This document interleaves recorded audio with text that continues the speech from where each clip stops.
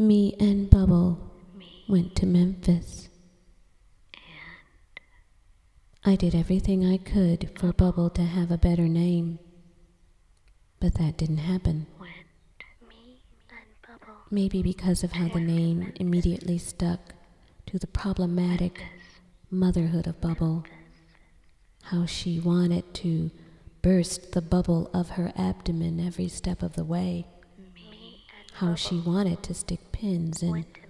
Bubble's bubble head, much too big for the birth canal, bowling ball down twisted alley, hair all slick birth products, a dip in batter. That was years ago, way before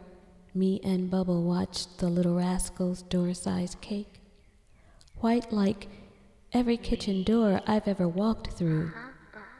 Maybe I've entered only test kitchens. Maybe there was some doubt about everything being cooked up when I entered the scene, often dragging Bubble, who was compelled, since he couldn't be an astronaut, to wear a diving helmet that he built himself, strict to specifications in modern mechanics, so thrills of lake bottoms could be his,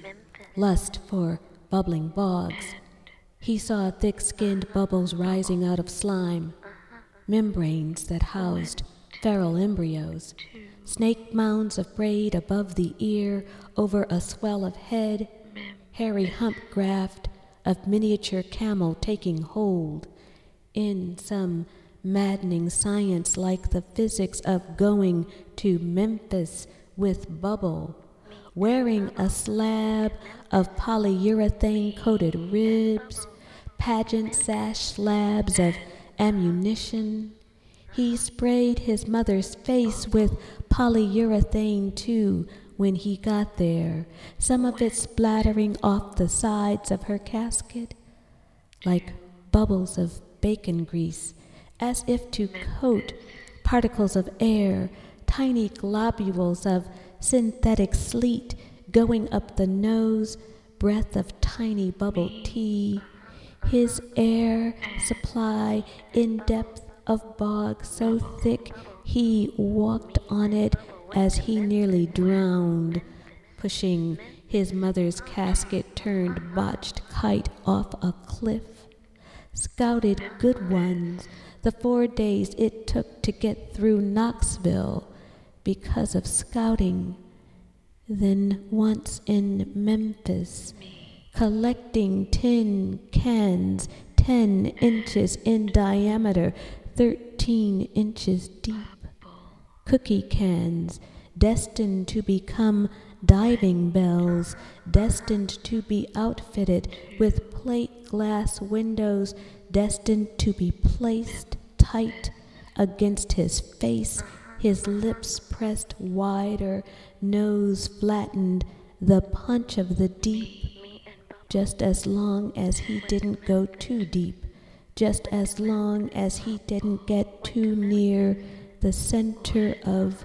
anything,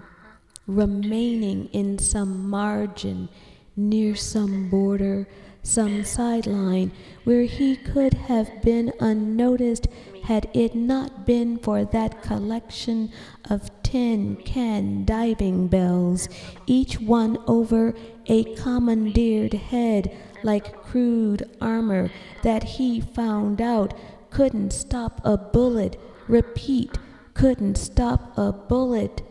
And Bubble couldn't stop firing, monogramming executions polite, oversized hankies with air holes.